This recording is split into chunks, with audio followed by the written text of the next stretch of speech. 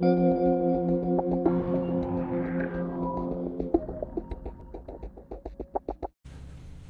we're recording. Hello, gentlemen. Hello. So, what are we talking about here today? Today we're going to talk about world building and its tool in writing.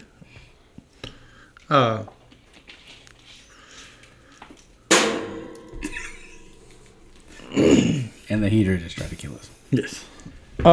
As a tool for world building, or in using world building as a tool in writing, it's a way, in my understanding, to establish the rules and the set for your world in which you're placing your story. It's a lot of people, I think they take it as it gets overwhelming, because when you say, oh, we're going to, you got to build a world, they're thinking you got to build everything. Like every leaf, every butterfly, Right. Yeah. Go James Cameron Avatar. Yeah. But, you can zoom in on that. You can just, you can only build the town that your story is set in. Mm-hmm. You just have to set some basic rules that, apply for everything. Before we get into it, what got you interested in the concept, talking about it? Well, I was listening to some other podcasts, and they touched on the subject, and it's actually something that I realized that in a lot of my writing, I have failed to do that step. I write some of the stories that I write. I understand some of the things that are going on in the world, but then you hit certain things, and it's like, I wasn't prepared for that. Your story takes a twist that you weren't expecting. Mm-hmm. And so then, you have to stop and figure out how that's going to work in the world. And usually for me, I just bulldoze through it and, this or that. But I realized that, if you sit down from the beginning and do a little bit of this world building, set your rules and things like that in place, that when you come to those spots, you already have a set of rules to run it down through. It's like a filter. Mm-hmm. You run it down through there, make sure it hits all the rules. Now, you can break rules, but you have to have a reason, and you have to just decide why. Mm-hmm. Having those rules in your world helps you to build continuity, helps you to build really a trust with your readers. Because if, just for, a very simple thing, if you're driving a car in your world and you turn the steering wheel right and the car goes right, and that's the rule, well, then you turn the steering wheel to the right and the car goes left, you got to explain why that happened. Mm-hmm. You can break the rule, but then you have to explain why the rules. It's like you got to know what the you got to know how everything operates in the particular story that you're telling, and that way everything makes sense. Sort of like a North Star, it keeps you going in the right direction. Right. Danny, what you think about that? Well, it depends on what you want to do with it. I want to make love to it, cuddle with it, marry it. For one thing, if you're doing it for a campaign setting in an RPG, or that, that's great. Mm-hmm. But if you're writing a story to make money, mm-hmm. the world building, is a great thing to have, mm-hmm. and you should have a logical internal logic to your story so it makes fucking sense. Right. But your priority should be making money. Because just speaking from experience, because me and you developed 3 very vast worlds, mm-hmm. and vastly different worlds back, 10, 12 years ago? If not longer, yeah. And never did a goddamn thing with it. Yeah. We spent so much time building it that we didn't do it. Yeah. We built up a fucking Chinese finger trap. The more we fucking built and built and built and built and built and built, then it was just kind of complete waste of fucking time. Well, you were asking me yesterday, Kevin, about Babylon 5, asked me if it was any good, and I told you that the reason it was good was that, what was the guy's name? James Michael Straczynski. Yeah. He built his world and wrote it for the full 5 seasons out, and it worked for him because of what he was doing. And it's like you said, there's a middle ground between both what you both are saying, because it's good to know what world you're operating in and know all those little details, like why everything works like it works. And then you have to stop and go, okay, now I got to step back from like all of that and go, what is this particular story? Because like I'm going to be the one to do it. Like I'm going to shit on Avatar here a little bit. He built the hell out of that world because he with his team, probably more of his team than him, Cameron, developed the fauna, developed the different types of life, all the stuff that was in it, but totally forgot to tell a story. And the story he tells like, well, let's just do, Last of the Mohicans or Dances with Wolves or whatever, and put it in this world that we've Pocahontas. In Pocahontas, do all that. So I guess maybe just like trying to find that middle ground between it where you've done it, you know how everything operates as much as you can. Now let's, like you said, zoom in and get to the details. So that makes sense, yeah. Well, I think like, sorry. I understand like what you're saying, Danny, about, you have to get past the world building and get to telling your story. Mm-hmm. Because that's like you said, that's where a lot of people that do the world building, they get so caught up in the world building that they forget to tell their story, like you were saying with camera. Yeah. But then again, like I said, if you want to build a story that's going to be longevity and be able to sustain over several series, which is really how you make good money these days in books, is writing series.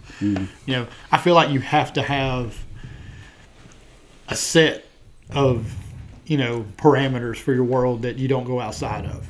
Well, what I'm saying is it's great to have a rough draft of that, and like I said, you need it for internal logic, right? But you have to sell that first book in that series to get the ball going. Yeah, well, you have to write that first book. Yeah, that helps. Yeah, writing is half the step. Because it's like y'all said, y'all come up with the worlds. We've come up with worlds. Yep. I've come up with worlds all on my own. I get so caught up in that that I never get around to writing the stories, and I feel like it's probably one of the bigger roadblocks either way. You either get into it too much and you never get to doing it, or you start trying to write your story and then you don't have those, building blocks to work with. It's like finding the middle ground between the art and the job. Right. Yeah. And it goes back to what I was saying during the Lost podcast. My bad. It was a great podcast. Yeah, you guys, it was the best podcast ever recorded, and I lost it. That was my bad. I just lost my train of thought too.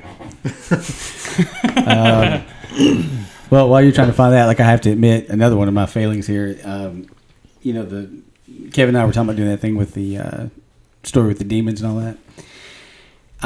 What you guys are talking about right now is exactly what I've been doing the last couple of weeks, because in my mind I've been trying to figure out the logic behind the world that all this is operating in, and I have not sat down and wrote past like the first 3 like little story ideas that I had, which are almost like chapters, and they're not even like full fleshed out. They're just like, okay, this is what I want to happen. I've spent all this time trying to figure out the logic of the world. That way, when it comes time to get into it, you know how it works. And I just found my train of thought. So yeah, I knew if I taught long enough to do it. All right, where'd your train take you?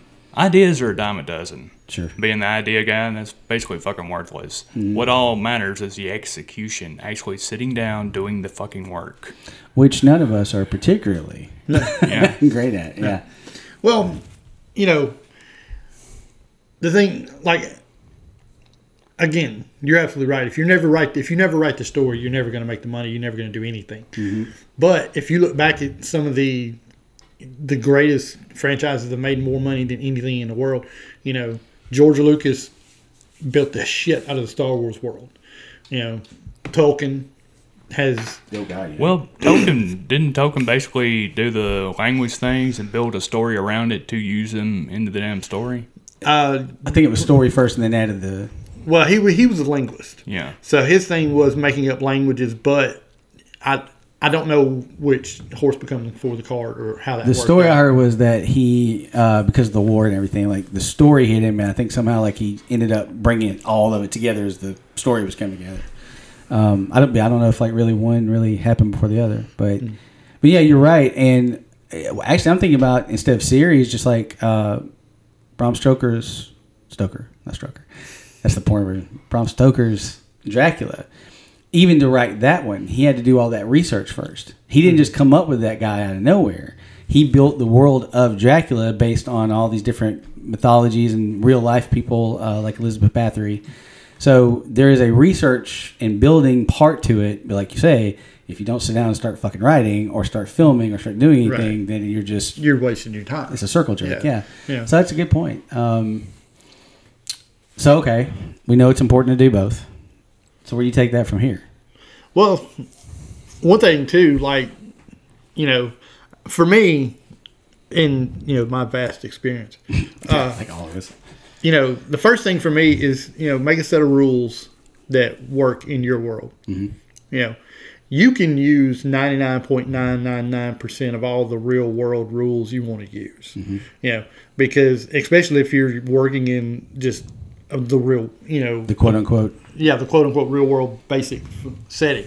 But if you're going to do, you know, fantasy, sci-fi, you know, anything like that, Mm-hmm. you know, you need to make some rules. And some of your rules are going to bite you in the ass. You know, like Such as? like with George Lucas, who come up with the idea that there is sound in space. And once there's sound in space. Once there's sound in space, there's sound in space, and you have to make everything make a noise. And that was, he said in many interviews, that was the nightmare trying to figure out what does a comet sound like as it goes through no air, you know. Yeah. So yeah.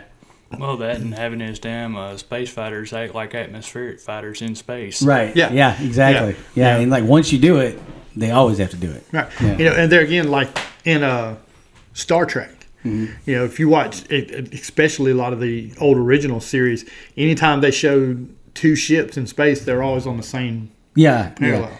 You know, Yeah. you know, Which I always thought was weird. It's like they're on the ocean and they're all on the same exact plane. They yeah. used that as a plot point in Wrath of Khan because Khan was friggin' his experience was friggin' 2D, like friggin' on the ocean, Mm-hmm. and here comes Kirk with a damn Downward drop. Yeah, yeah, That's a fair point. yeah. Yeah, but it's just stuff like that, you know, like especially if you're going to have magic. How does magic work in your world? Where Right. does the power come from? Yeah. You know, things Right. like that. You know, so like one of the things, you know, I've always wanted to do a werewolf story, Yes. but the hard thing is, you know, how do you make that work and be believable? Mm-hmm. You know, in the same. And the thing with that is like, okay, what version are you going with? Right. Does he go full, or she, whatever, go full wolf? Like there's no human left, and then transfers back because there's, I think it might be on Netflix still called, oh crap, I forget the name, but the chick that played Supergirl in the old Smallville show, whatever it's called, Bitten or something Yes, like it. that. I actually bought like the DVD set of that one time just on a whim, and it turned out to be pretty good. But in that one, they just turn into legit wolves, and then they transfer back. Or do you do the Wolfman version, or do you do the Lycans from Underworld, which are more wolf-like? They don't talk, but they still have a bit of their human personality in there. Or do you go with that friggin' Sasquatch style that just looks? It's got the damn muscular body of a Sasquatch, but it's got friggin' claws. What was that? Start back in the 70s. They're still kind of going howling. Yeah. The howling. Yeah, that's what those were. Yeah, Yeah. exactly. Huge, just hairy beasts of wolves. You're right. Or you go like Buffy, just Some weird looking pug nosed dog thing running around. yeah. Yeah. Or Teen Wolf. Yeah. Which actually the series, the way they did it, was more Wolfman, right? But yeah, you're right. You know, it's like, which way do you do it? And once you do it, you gotta stick with it. Yeah. Yeah. Yeah. And it's like I said, I don't think the world building is so much as there's a lot of research involved. Like you got to go through and figure things out on your own and how things are going to work in your world and all that. But there's also so many things you can pull from. You can go through mythologies, you can go through all the Through history and everything. and pull different things from different places and make your world work. Or lose about 3 days on TV tropes. Or that. Yeah. Wikipedia search where you deep dive, and next thing you know, you forgot why you were deep diving in the first place. Yeah, really. It's like, I just found this information. How was I going to do the story? What story? Oh, yeah. Yeah. Down that endless rabbit hole of Links. Yeah. Yeah, for sure. Mine always end up on porn, but That's where I start. maybe I'm doing it backwards. Yeah, you start with the parody and then went back to the serious version. Well, that is Rule 34. If it exists, there's porn of it. And that is absolutely freaking true. Unfortunately. In the podcast the greatest podcast ever that got lost, I brought that up about A Quiet Place. That was exactly what took me out of that movie. They set rules at the beginning and then broke it about halfway in the middle. Mm-hmm. And because of my OCD, I was just like, I could not see it. I couldn't get away from it. That's why I skipped The Walking Dead. Because in the pilot, you have all these zombies, and dude finds himself inside of an abandoned tank. Mm-hmm. And if you know anything about zombies, especially their zombies are just Romero zombies. Right. You got this big tank. All you have to do plow through. Right. Good point. If you knew how to drive it. Well, why was it abandoned in the first place? Yeah. That's the same problem A Quiet Place had. Yeah. The monsters, it was like, how did they ever? You have literally blind monsters who hunt by sound. How did they get the upper hand? Yeah. That's like I was watching Ocean's 11 last night, which is one of my favorite movies. Still one of the best movies. Love that movie. Yeah. But as it is my 14th or 15th time watching the movie this month, there's certain things that start to pop up, and you're like, hey, wait a minute, that didn't make sense. Like, why did they buy 2 vans? They didn't know they were going to need the van for the pinch when they bought vans. Why did they buy 2 vans? Mm. Things like that. That just don't make a whole lot of sense when you step back and look. But Ocean's 11 has that ability to make you overlook it with the dialogue and chemistry of the cast, and even the story itself is okay. It's not great, but I think it's the chemistry with the cast and the dialogue that really makes that movie work. It was the style of the film that made you want to pay attention to it. Yeah. I was listening to a podcast with Tim Allen the other day, and I think he was talking with the guy's name Micro Dirty Jobs. Yeah.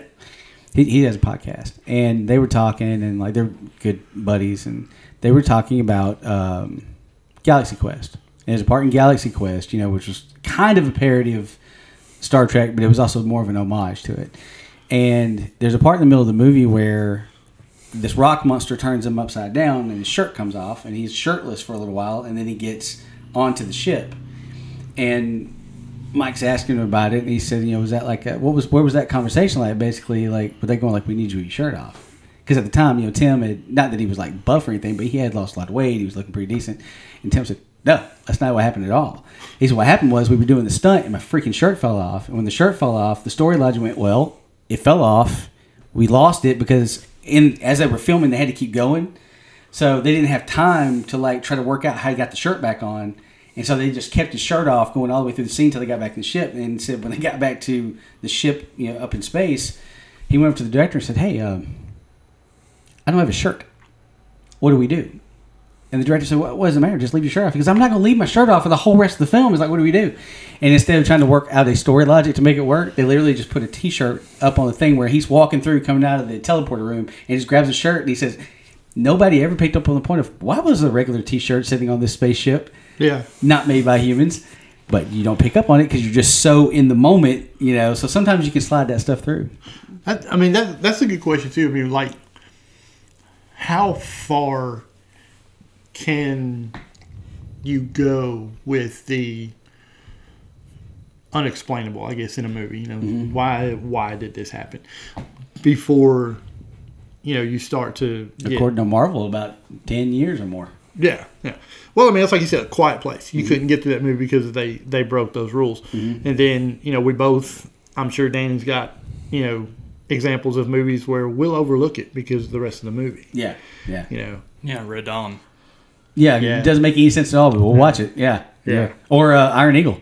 Yeah. No damn sense whatsoever. Yeah. Well, now that I think about it, every movie from the 80s I ever liked, Yeah. Die Hard. It gets worse when you go into the sequels. Oh, yeah. Oh, God. Have you ever seen any of those, the Iron Eagle sequels? I watched the first, 30 minutes of the second one when they killed the main character from the first one. I was like, this is I'm not doing this. Yeah. I'm not doing this. At some point, they start doing like jets versus like old World War II airplanes or something like that. Yeah, wasn't that it? was the third one. Third one, The yeah. friggin' second one, what drew me out of it, I mean, they had an ambitious. This was back in the 80s before they can actually get friggin' access to Eastern Bloc friggin' military props and equipment and everything. So they did a pretty good job with it. And Red Dawn, they built friggin' mock-ups and everything. Mm-hmm. And they actually used the same helicopter mock-up of a Hind gunship in Rambo 3 and Rambo 2. I know the one you're talking about. Yeah. But in the second Iron Eagle for MiG-29s, they used very obvious F-4 Phantoms that had been used at this point for 10 years in Vietnam movies by U.S. But nobody really picks up on that Right. stuff, you know. Yeah. Well, I mean, let's be honest. There's probably about a 15% of the population who's going to be able to go, that's an F-14. Yeah, that's true. That's true. Yeah. Yeah. You know, the guys that flew them, and then the legend. Yeah, the legend pretty knows much Danny. it. That's Yeah, right. that's it. That's, you know, I'm not really. I mean, there's some more out there, but I mean, it's a small percentage. Yeah. really. I know. I'm just saying, like, you see the U.S. flying the same type of jet in Vietnam era flights, then suddenly here's the Russians using this. And it's the new stuff. Yeah. It's a fair point. But, you know, like when I was making that joke about Marvel, I mean, every single movie they do is one plot hole after another. But they lasted this long and only now are starting to hit a wall where they're not just like guaranteed hits. Mm-hmm. And Well, right now they're going to the well of previous Marvel movies with what is it, that new Spider-Man thing, No Way Home? No or Way Home, where they're bringing them back around. Yeah, they're bringing up friggin' ones from the previous two Spider-Man series. And they're just going for friggin' nostalgia bait from those. They're not using the friggin' internal MCU stuff anymore. Yeah, at least I not wouldn't for be that. surprised if they try to go that route with the X-Men. There's rumors. There's rumors that Hugh Jackman has been in talks with Marvel to come back around with exactly what you're talking about. Which they should just go with the dude from Venom because he's the perfect freaking build for actual Wolverine. If he puts his muscle back on, he is, yeah. Perfect height. Well, actually, Wolverine's my height. Dude that's playing Venom is actually like 5'7" or 5'8". I'm 5'5". Wolverine's actually my height.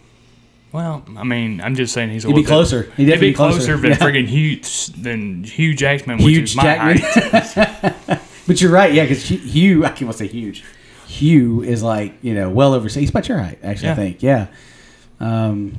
Not built at all. He's always ripped, but he wasn't. Which is, we're going back to internal logic and everything. Kind of why I didn't like The Dark Knight Rises or whatever. You got Oh, the last one? Yeah. Tom Hardy as Bane, who is, as you say, 5'8", 5'9", going against friggin' Christian Bale, who is, again, 6'1", 6'3", something like that. He's pretty tall. I mean, I think he's just a little over 6 foot. And Bane's supposed to be the big, muscular... Yeah. Yeah, that was the big, and supposed to be like Latin American or something like that. Yeah. Yeah, instead he sounds like Yoda.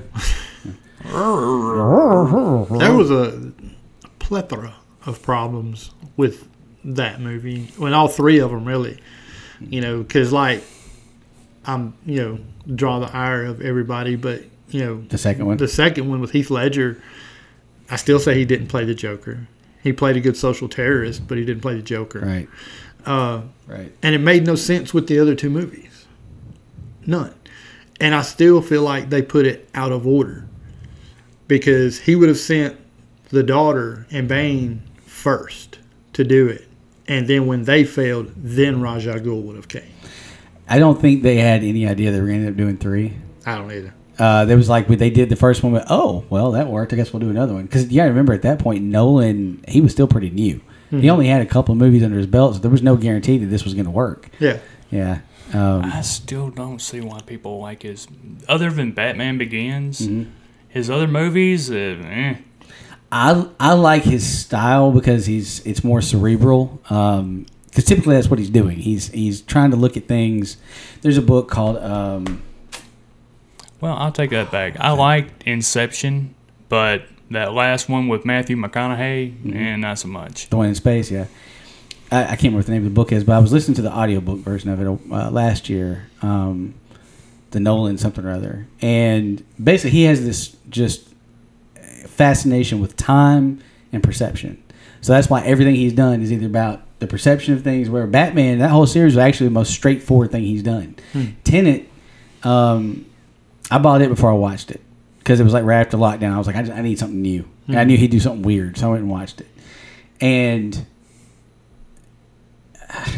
I wanted to like it. It's not a bad movie, but actually fits perfect with what you both are saying. He had the concept of something he wanted to try, basically doing everything in reverse and then trying to make it work. And then he shoehorned everything else into it. There's a scene pretty early in it where what they tell you is there's this radiation that if you radiate something, it reverses back in time. Like it moves backwards in time instead of forward in time. Mm-hmm. Okay, fine.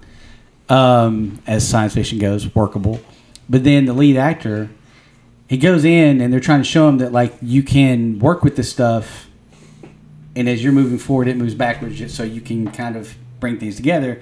And they show him loading a pistol. They're trying to teach him how to do it, loading a pistol where the bullets start flying into the gun. So the bullets are reversed, but the gun's not. So he's like, well, how are you doing that? And essentially they just go, instinct. What? Like, you're not even going to try? Yeah. And that's literally what they did. He's just like, oh, instinct. No. Like, no, that's just, stop that. Now you're doing James Cameron shit. Somehow you instinctively know how to rework time. Yeah. Okay. You just have to reflectively know how to catch the bullet. Like, Neo? What?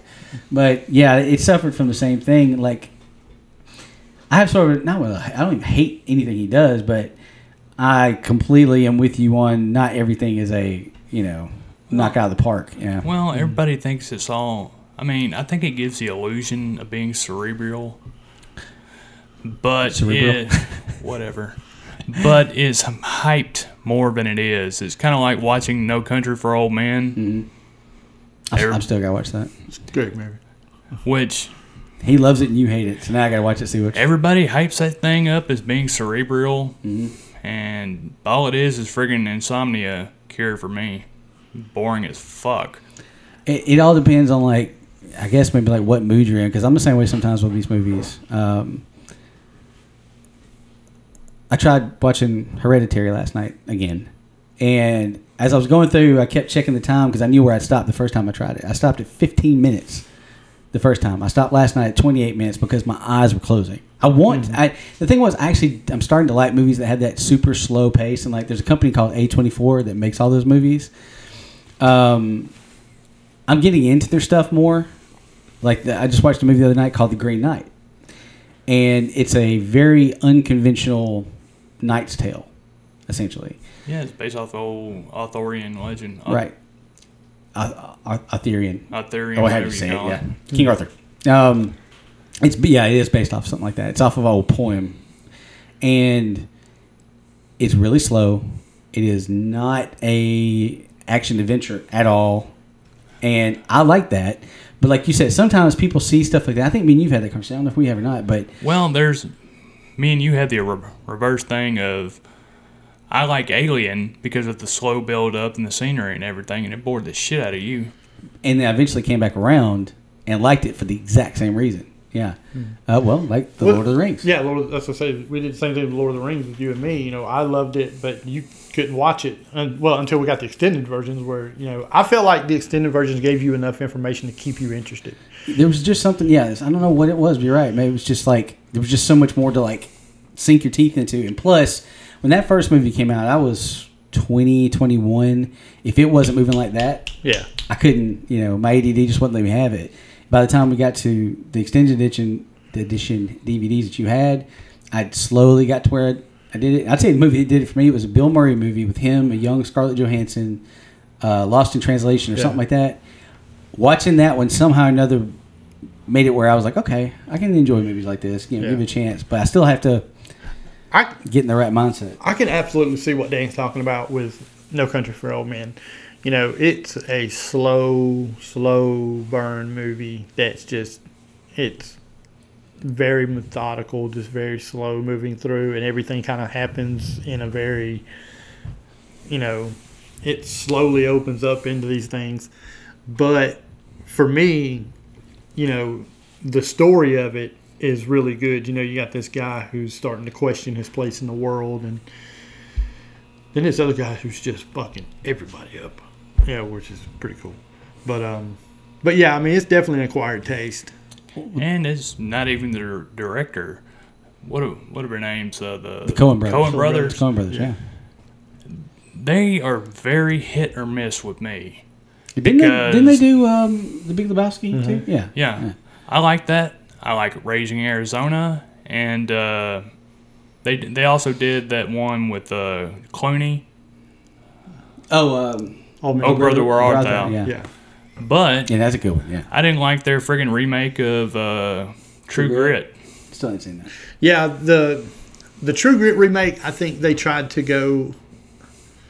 It went really against their style of the things that they've done. They usually have an element of humor in there. Quirkiness. It's a little. It's everything they do is just a little bit, left of center. And the dude isn't John Wayne. Yeah, it's hard to take on that role as somebody that has played such an iconic role. It's so iconic that he made True Grit, and then they made another movie based on that character. Who played him in the new one?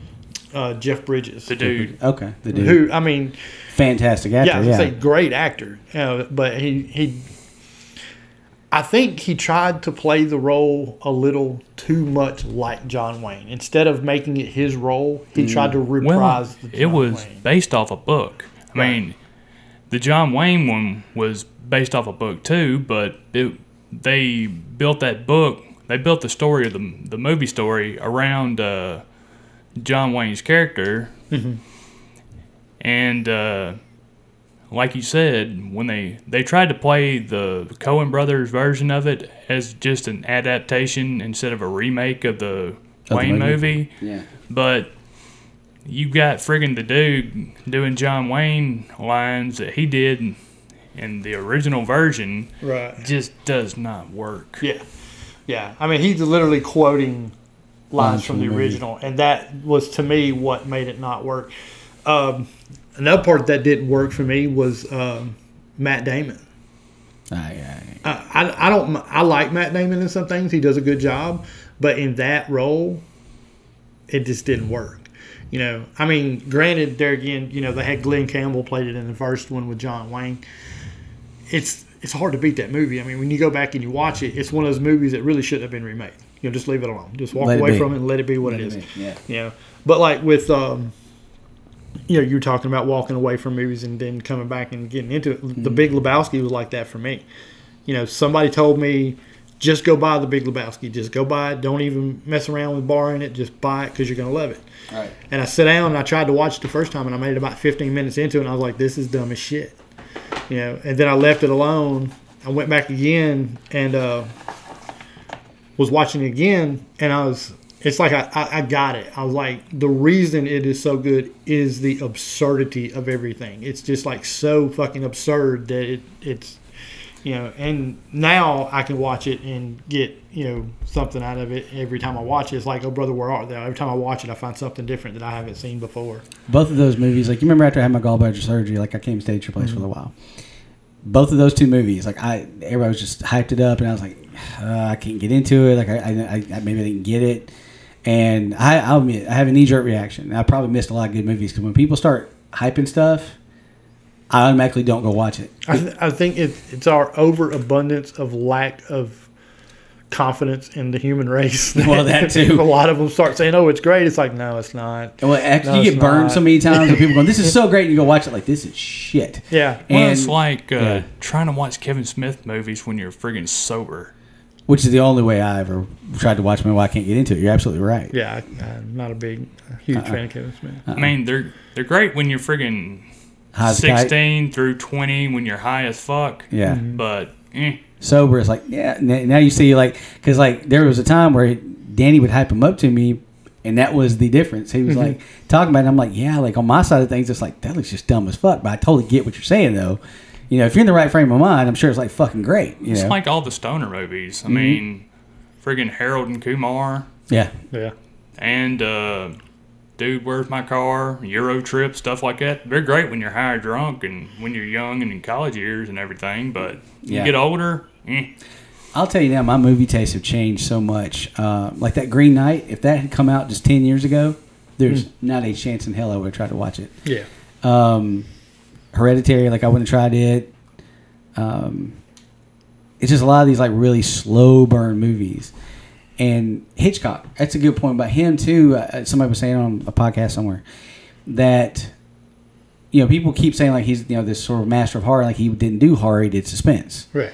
And his movies are actually very slow burn compared to some of the other movies of his time that were horror or that were, you know, the action movies of the day. And you have to be prepared for that. You have to sit down and wait for these characters to slowly walk through the room and slowly do their thing and kind of get to the point, because he's just trying to torture the shit out of you before you get to that thing. And if you're not in that mindset, it's like, I don't get it. I don't know why you guys are so big about that. There are people who absolutely hate Hitchcock movies for that reason. Oh, yeah. You know? Yeah. Hitchcock's hit or miss with me. You know, he's got some movies that I'm like, okay, this is fucking genius work. Mm-hmm. And there's some of them that I'm just like, His early movies were his best movies. Yeah. Over time, it's like, I think he hit a point where he was like, I can't done this. I gotta tell you this, but talking about Hitchcock, I was talking about, I'm not gonna say who it was, somebody about movies, and it's one of those people who they talk, but as they talk, you can tell they have no idea what the fuck they're talking about. So it was me? No. Okay. Not on this time. Okay. But yeah, we got talking about that, and somehow the movie Birds come up. Okay. You know, great Alfred Hitchcock movie, cool thing. And we were talking about Birds and talking about other suspense movies and whatever. And I'll ask you two guys, what was Hitchcock's most famous film? Vertigo and Psycho are the two that come to mind for me. I'm not really a Hitchcock. Okay. But fair enough. We can all say Psycho's probably one of his. Yeah. I mean, that will always come up, sure. Yeah. We were talking about Birds and something else like High Anxiety, which is a Mel Brooks movie, which is a parody of one of. And this dude actually says, "Could you imagine if, you know, somebody like Hitchcock had done like Psycho?" Whoa! And I was like, my experience with Hitchcock is more remakes of his stuff, like the remake of Psycho, and well, not that. It's you've seen Fright Night, right? Yeah. Mm-hmm. That whole through the window thing, story thing through the window thing. Mm-hmm. There was. You've got that, and it was based off a Hitchcock story. Yeah. I don't know which one, but they've also made one a few years ago. I think Vertigo. They had Shia LaBeouf or whatever the hell his name. Yeah. Suburbia. Was that it? Yeah. And that was pretty good. And that was based off, like I said, Hitchcock. It's either that or Rear Window. I can't remember if that was the name of it. Through the Rear Window? Maybe, or something like that. But James Stewart played the character. Yeah. That's one of those two. Yeah, that was Suburbia was kind of like Through the Rear Window, where he's spying on his neighbors and all kind of crazy. And he's seeing all the stuff happening. Yeah. They had a recent one on Shudder, which is they did a whole retro thing, based it in the '80s, same basic plot. You know, it was pretty good for what it was. Yeah. Well, there's some tropes. Well, tell him the story you were telling me about House. Oh yeah. I was reading a thing the other day, or it was a podcast or something. I don't remember. Anyway, but they were saying that the show House is directly based off of Sherlock Holmes. Never would have called that. They said that instead of being a detective, he's a doctor, but he still has a Watson sidekick. And they actually both live at 221 Baker Street.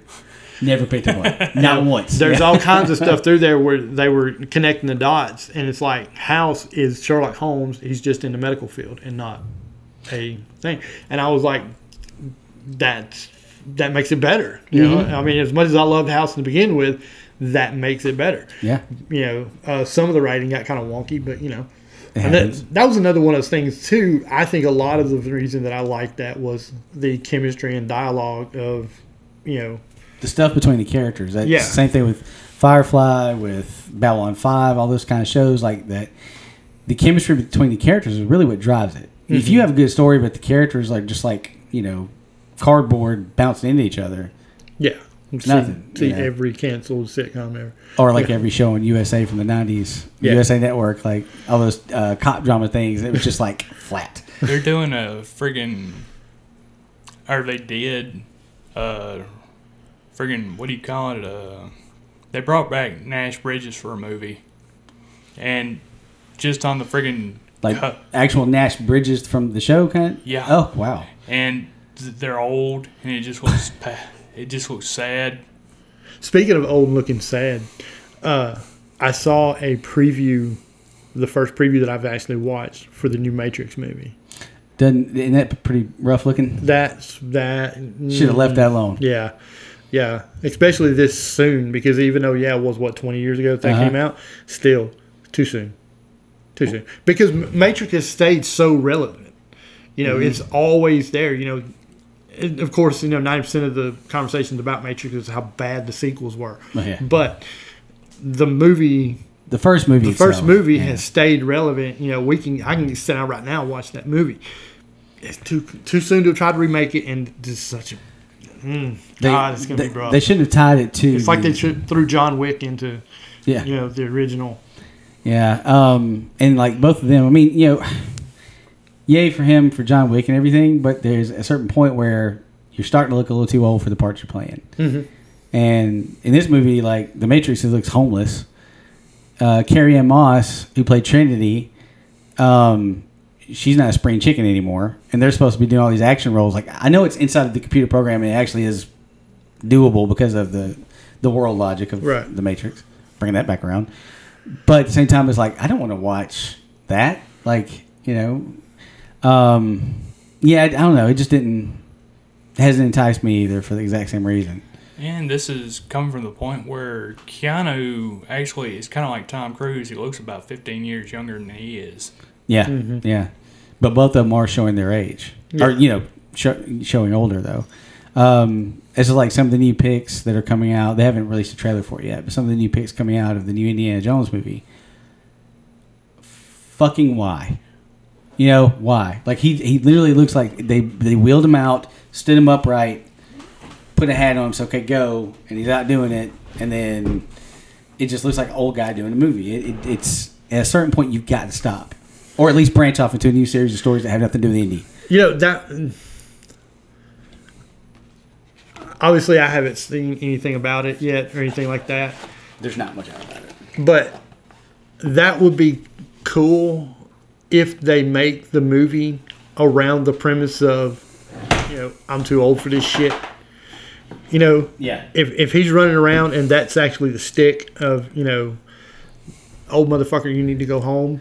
You know, Literally every Steven Seagal movie in the past 25 years. something like that. Yeah. Or if he could turn around and play the part like Connery played in the third movie, playing the older guy that, Can we agree that the third one was the best one? Oh, fuck yeah. And I love the first two. The second one was my first until the third came out. But that third one is like, to me, that is what a good movie is. It had humor, action, drama.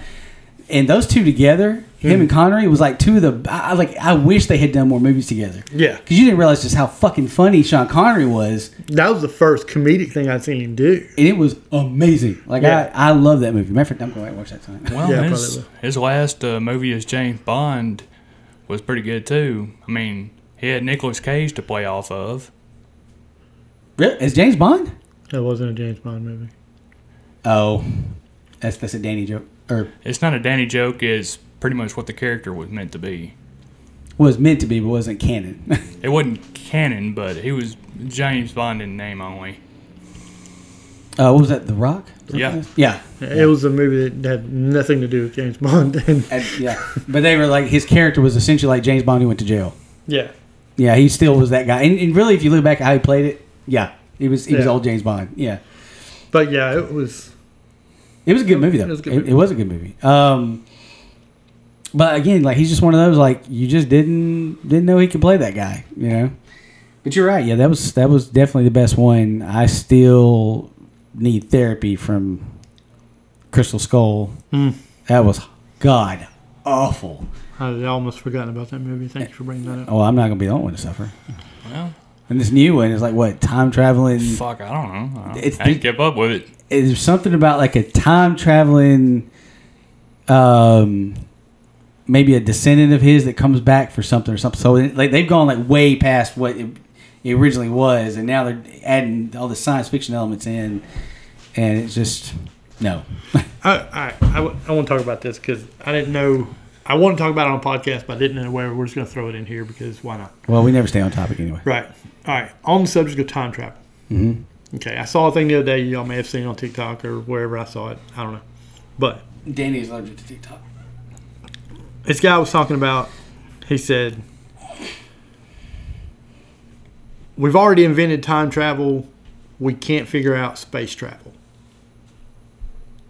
Okay. No, I haven't heard this. All I right. time travel twice every year. Nice. First, he said, the first thing you have to do is understand what time is.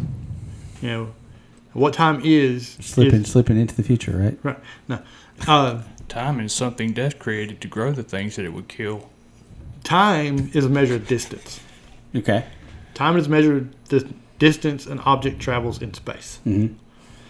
Okay, so if I'm sitting here right now and I say I'm going to travel 15 minutes into the past. Mm-hmm. When I travel 15 minutes into the past, the Earth is no longer going to be where it was. Well, yeah, because it's constantly moving. Because it's constantly moving. Right. So when I pop up 15 minutes into the past, I'm either going to pop up in the Earth because the Earth has moved past me, Yeah.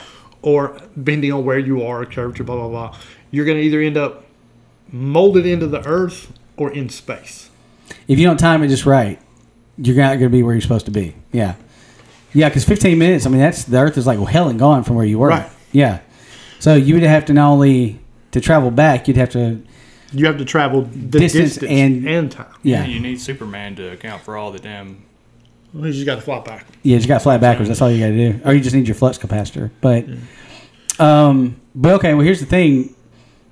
You just threw that out there. Like, okay, when I travel back 15 minutes, don't blow past that. How the fuck are you traveling back 15 minutes? Like, Well, right. because what I'm saying that feeds into what you're saying. Right. Like, okay, the process of traveling back is going to affect. We're about to nerd out. Yeah. It's going to affect how that's going to happen. So, how are you traveling back? Right. I mean, and yeah, I get that.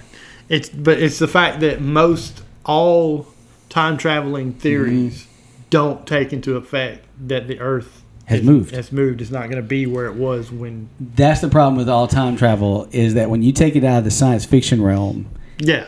it totally negates the idea that time is not a place. It's not a location. There is not a place somewhere where 1952 at 2 a.m. in Lincoln, Alabama exists. It's just our linear way of remembering Right. a point, it's something that happened. But like you said, not only is the earth moved, matter, which can't be destroyed or created, right? It just alters. The matter as it was then has changed in all these different ways to where we are now. There is no 1952 Right. to travel back to. And that's as long as you don't look at that one obvious thing, Yeah. time travel is awesome. Yeah. Yeah. So you get to, I'm looking at I'm waiting for like a snarky comment. Nothing. There it is. I don't watch TikTok, so I'm kind of out of. I mean, you watch no science fiction. I figured that's something. well, I mean, 30 seconds of what I said come out of TikTok. Everything else has been, Yeah. expenditure upon. So Yeah, time travel. Like, you can act like I just told you that and that it didn't come from TikTok. Yeah, negate that part. Because the Back to the Future movies, like that was where I got my love for time travel. And Well, there's a whole. I'm going to try to get this right. There's that old freaking time travel paradox. If you go back to the past and change the past, you wouldn't have been in the future to send yourself back into the past. which is what Back to the Future 2 was based on. Actually, that was exactly where I was about to go. There's a scene where Doc Brown brings up the chalkboard. He's like, look, here's these two timelines. We've created Right. an alternate timeline. And I remember when that movie came out, a lot of scientists were going, okay, look, that sounds cool, but that's not possible because there is no past. If you travel back somehow and manage to do it, you're just going to change the past. But the thing is, all right, let's pretend like there is a 1952 somewhere and we go back. Or fuck it, last year, 2020, we go back to try to unfuck some stuff. What if you're not actually time traveling? You're just traveling to an alternate dimension. Well, that's one option. But let's just say that 2020 March, when everything really picked up, really exists, and we can go back to like it's a location, like GPS can take us there. If you can go back, leap from here to that point, you've unattached yourself from where you came from. So if you change what happened in the past, when it plays out linear for everybody else and you, as long as you ride it out, it's not going to change for you. Well, it's all kind of pointless since the friggin' world ended in 2012 and we've just been in this friggin' alternate hell dimension since then. We call it Clown World. Yeah, that's exactly what we call it. Yeah. I feel like it's been happening a lot longer than that. Like 2001, ever since the towers come down, it's like the whole world went upside down. Everything went to shit when it killed Harambe. When what? When it killed Harambe. Yeah, Harambe, when he died, that was it. To go back to a point, since we were talking about the Matrix and everything, at the same, and going into this whole conversation about 2001 and the towers, your generation, didn't y'all kind of feel like there was a growing social upheaval coming, like with Fight Club and the Matrix and everything, just with all the consumerism and everything like that? That was actually our parents' generation more than us. We grew up with the movies they were making about it. Yeah. Like Fight Club was the movie we watched. They were telling us it was coming. Yeah. There was a growing discontentment, and then towers come down and just put a complete freaking lid on that. And what you've got now is basically just all that pent-up aggression. Makes sense. Yeah. It's slowly been seeping out now. It's just all out in the open like, fuck this. Yeah. I saw a interview with Christopher Lloyd one time. And that's Doc Brown, for anybody who hasn't seen that. Doc Brown. Back to the Future movies. And hey, he'll always be the crazy guy from Taxi to me. Right? Yes, very much so. Dear God, I'm a bummer. They were talking about the second movie and everything, and I don't know what time this was. It may have been before the third. I don't know anyway. But the guy was talking to him about the linear stuff and all this there, and Lloyd's just sitting there looking at him, and the guy gets done talking about it, and Christopher Lloyd goes, "You know I'm not a doctor, right?" I read a script and I repeated what I read. I don't know a fucking thing about what you're talking. No idea what you're saying right now. Yeah, he's like, I don't know. And you can just see him do it. He's like, I don't know what. Yeah, I don't know what you're talking about right now. Yeah. That's like John Berthal, who plays Punisher in the Netflix series. He was up on stage, and it was around the time that Infinity War and Endgame, somewhere in between there. I want to say maybe it was like right after Infinity War, so the blip happened. And one of the guys in the audience starts talking to him about the blip and about alternate dimensions and alternate timelines and stuff, and you can see the look on John's face going, I don't, what? And he literally starts looking around and goes, what is he talking about? What? And then he goes, I haven't seen the movie. I literally don't even know I don't watch that stuff. Yeah, it's funny when that kind of happens. It's like, it's one hand you're like embarrassed for the person asking, but it's also for the other guy going like, dude, literally I'm a talking monkey. I'm here to say the lines and try to make it look good. You're right. You were talking about, remembering Christopher Lloyd as the crazy guy from Taxi, and I'm thinking the crazy guy from One Flew Over the Cuckoo's Nest. Oh yeah, he was in that. That was one of his early roles. That was his first role. Oh, was it? Yeah. Danny DeVito's too. His too. Yeah. Yeah, a lot of things came from Taxi. You also had the friggin' prototype for the Borat character from a superior actor. Who? Latka. I'm gonna be honest with you. Andy Kaufman. I've seen clips of Taxi. I've never seen the show. It used to be on Nick at Night, so you have to watch it. Okay. Yeah. Did come on one of the stations. Dad watched it, and I caught a couple of episodes with him, but I was young, so it was like I didn't. It's one of those shows when you look back and you realize how much genius was on that show. I mean, because there was, again, Danny DeVito, Christopher Lloyd, Andrew Kaufman. All those guys were on there, and there were some of the other characters that were main characters. I can't remember the Tony people. Danza. Tony Danza was on there. Wow. Friggin' the friggin' guy that played the father from Independence Day, Judd Hirsch. I think that's his name. The father from Independence Day. Yeah. Later on, he had that sitcom called Dear John. Yeah. He played. what's his name's dad. He was with him when they went to the White House. Yeah. Yeah, the whole time. Yeah, It was Jeff Goldblum's dad. Jeff Goldblum's dad, yeah. Yeah. He was, he was kind of the main character. Yeah. They were kind of following him, and then everybody else was just around him.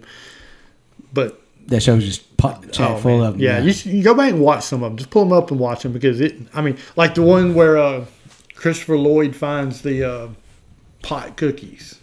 They fired somebody. They fired this guy, and he sent them a plate of these cookies, and they're all laced with shit. And Christopher Lloyd is like, he's like trying it, and he's like, that's Peruvian from November. Realize he's a connoisseur. He's over there, and Danny DeVito was looking at him like, What the hell are you talking about, guy? But yeah, Taxi's a great show. But again, it's another one of the shows like it didn't have a lot of big name character people on it, but MASH was a fucking genius show. You go back and watch that, and a lot of that goes back to. They really played that line very well between comedy and drama. Yeah, they took it serious and added the comedy to levy it up. A lot of that went back to Alan Alda. He had a hand in so much of that they didn't acknowledge when it was going on. He didn't realize he was having so much of an impact. But that show, it's fucking great. I can watch every episode, and I've seen every episode. Yeah, I can definitely see that. But like we were talking about the other day, Cheers. You go back and some of those old sitcoms like that had some fucking brilliant actors on them that were just Well, you take Kelsey Grammer, because I'm a huge Frasier fan. Like, you take his character, who was just this side character, this really pathetic guy who damn near killed himself, in an episode, almost jumped off a ledge, if I remember right, and then goes on to have his own show. A whole show that, like, outdid Cheers, And both shows were just, like, had great cast, great writing, so yeah. I will never forget the first time, because I'd seen Kelsey Grammer in Cheers, and then I'd seen him in Frasier, so I knew he had a comedic side. Yeah. I think I know where you're going. Then he made that movie Down Periscope. Oh, okay. Yeah. Okay. And I was like, holy shit. This have you ever seen really that movie? Fucking funny. Yeah, that is a great fucking movie. And then I saw he did this show. That's what I'm thinking of. The cartoon? Yeah, the cartoon, Gary the Rat. And, oh my God. That...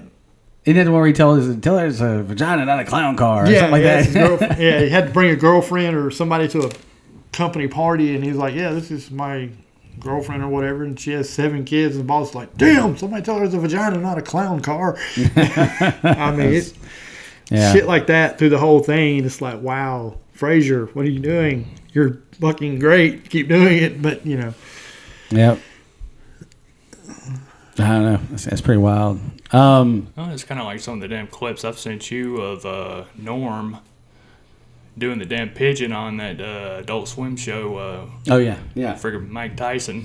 He was one of those guys when I really didn't start appreciating him until like the last year or so, right before he died. And I started really looking at a lot of stuff you were sending me, and some of the stuff that really started to show up on YouTube. I was like, that guy really was a fucking genius. I didn't really get it until probably like the last year of his life, and I was like, man, that guy really is fucking good. I watched a thing where they went through several different interviews where he just slams these interviewers, man. They ask him a question, he just fucking slams their ass, and I'm like, wow. There's one of him on The View, and they try to get him like they do everybody else, try to put him in these traps, and because he had just not one fuck given at all, he's smiling into their face the whole time, and every time they're like, okay, we can't talk about that, he'll just stay there. He'll just camp on that subject they kept trying to change, and they would go a whole different way, and he'd go right back to it. They're like, no, we're not talking about that. He's like, okay. And he'll go right back to it. And when they get mad, he just grins like, ha, ha, ha, You're like, you brought it up. Yeah. Well, that's how he got fired from SNL. He kept on bringing up, making jokes on the weekend update about O.J. Simpson. That's right. And the Clintons. Yeah. Yeah, that's right. And eventually, like, we got to let this dude go. We're going to get fucking fired or suicided. One of the freaking executives on SNL was best friends with O.J. Simpson. Oh, shit. And that's kind of like comedians like Dennis Miller. You might not catch all the damn pop culture references, but the damn way he delivered it. Yeah. Yep. Very, just that dry, snarky humor of his. Yeah, for sure. Oh man, I don't know. Do I want to go this way or not? Might as well. You were talking about the time travel thing. Yeah. I had this idea one time. Actually, I had several. But, you know, they tell you that the light we see on our end of it is stars that have died a millennia ago. Yeah. Okay. Well, light travels both ways. Yeah. So, all right. 1952. I don't know why I keep going back to that year. I must have died then in my previous life. 1952, the light that hit the Earth at a particular time bounced back off and out into space, like every other planet. Mm-hmm. So somewhere out there are the photons of that light floating around. Right. Now, realistically, you never could gather those back together and make it look like anything. Well, let's just say you could because it's science fiction. An alternate version of time travel is time viewing. Would be that what if we, with our quantum computing that can do all this highly advanced super stuff, could send a telescope out there, grab that light, recombines it back together into an image. It goes into a chamber like these new hologram chambers that they have now, and can reconstruct it in a way. Probably wouldn't be like completely accurate, but you could reconstruct the moment, depending on where the Earth was. Like you said, it's moving and the light had to hit at a certain place. But if you could calculate it and you go find where the light hit, and he brings it back in, and it creates this whole thing, and then like as a crime solving tool, you're doing a cold case. Like, okay, let's go look at it. Yeah. Type it up. The computer does this thing, like the whole back computer. Ding, right. And then all of a sudden here's this hologram. You go look at it and you go, oh, well, I mean, maybe he was wearing a blue shirt instead of red because it's not always accurate, but that face is right. Yeah, that's what happened. That's what happened. Yeah, and then you could build it back. And that was like one version of time travel I thought was kind of possible. It's not time travel, but more like time viewing. Mm-hmm. And then being able to reconstruct the past. So we think something went down one way, and you play it back and go, oh, well, fuck. Yeah. Got that one wrong. Or, oh, we were right. Yeah. Have you seen the new telescope they're fixing to send up? Mm-mm. It's like the replacement for the Hubble. When you send up there. And with it, they're supposed to be able to view the closest planet to us that could sustain life. We're actually supposed to be able to see this thing. I know I've been here lately. Like they've been finding planet after planet on the outside of our known galaxy or whatever, and realizing like there's a lot of livable planets that are a lot closer than what we thought. Yeah. So that would be pretty cool. I know they had this thing that happened not too long ago. Like they had some spacewalks that they had to cancel because they had to bring them inside, like on the International Space Station, because debris from some shit. It was either China or Russia had exploded some of their stuff, and the debris, as like I say, everything's traveling around, started coming into contact, and it could possibly kill them or destroy the station if it hit just right. Yeah.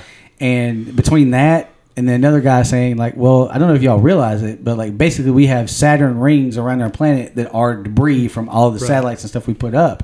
So there's actually technically all this space junk that we could be using as weapons due to everything in rotation with each other. Mm-hmm. Back to Babylon 5, that was sort of a thing they did in that show. There's a war that builds over the whole thing. And at one point, what was the ones with the hair? The Minbari? No, it was the Centauri. Centauri, thank you. Centauri. If you ever watch this ones, like they're bald in the front and big hair in the back. They do a thing where they take asteroids and chunk them at planets. And so you just sit up here and just basically throw rocks. Mm-hmm. So imagine doing that, but with all the crap we got up here, if you could ever weaponize that shit. Yeah. Because it's already there. You just grab it and Well, Robert Heinlein basically already made that story. The moon is a harsh mistress. You had a colonist on the moon. Mm-hmm. They were basically shooting... They had a delivery system to send helium-3 or whatever they were using for their fusion reactors they were mining up there.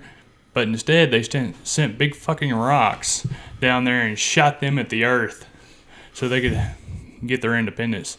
That's the way to do it. That would suck. Yeah. That would suck, yeah. That's like slow extinction. Just boom, boom, boom, But yeah, a lot of stuff happened up there. Well, that was one of the whole ideas from the 1980 Star Wars thing is called Rods from God. Basically, you've got... Oh, you're talking about the actual Star Wars project that Reagan was doing? Oh, okay. One of the delivery systems was a space-based thing that shot big tungsten basically big tungsten telephone poles Holy crap. at high speeds at the Earth, and that whole friggin' kinetic hit from the high speed would pretty much be the equivalent of a nuclear weapon. Holy shit. Once you get into science fiction, it's called a relativistic kill vehicle or something.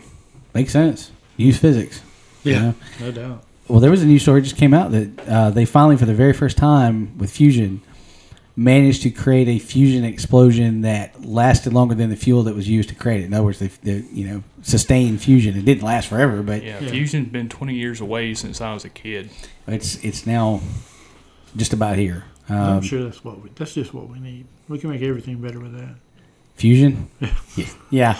It's all good until that one explodes and then... Everything doesn't stop exploding anymore. Yeah. This is the one thing that doesn't stop. Yeah. It's the gift that keeps on giving. Well, we're not going to get to Mr. Fusion any other way. That's true. So to our 3 listeners, do you know what Mr. Fusion is? I would say email us or whatever. We don't really have a good way to contact us. So if you know what it is, tell a friend. Yeah. Yes. Think it telepathically. All right. So we talked all about world building all of like 5 minutes. And then we never stay on topic. No, we don't. I I think we should start, average what little, we tell people of. The Oddzone is not so much a reflection of the things we talk about, but us, the podcasters ourselves. It's the odd shit we talk about. Yeah. It's not actually about odd topics. It's just, one thing. It's like, what odd shit are they going to talk about now? Yeah. Yeah. I think from going forward, that's probably what we'll end up doing because, that's what people, like I said, they respond to us just bullshitting more than, Yeah. Because, there's only 1 or 2 of those podcasts out there about conspiracy theories and weird stuff. Yeah, nobody does that. Yeah. We're completely original in our platform, and I blame myself. I blame you too. Huh? I blame you And you blame me too? Get in line, fucker. Any other business before we shut this thing down? And Not that I can think of. Danny? I'm just here. Well put. All right. Well, that's it for the Oddzone. Well, to our 2 or 3 listeners and the 5 or 6 times Kevin listens, this is the Oddzone, and we are advertising Big Chimp Energy this week. Remember to keep your fusion devices plugged in and safe. And if you don't wear your jacket, nobody else's jacket works. Wear your jacket to save grandma. Sure. All right, that's it. Oddzone out. Go get a life. Stop listening to us. We're horrible.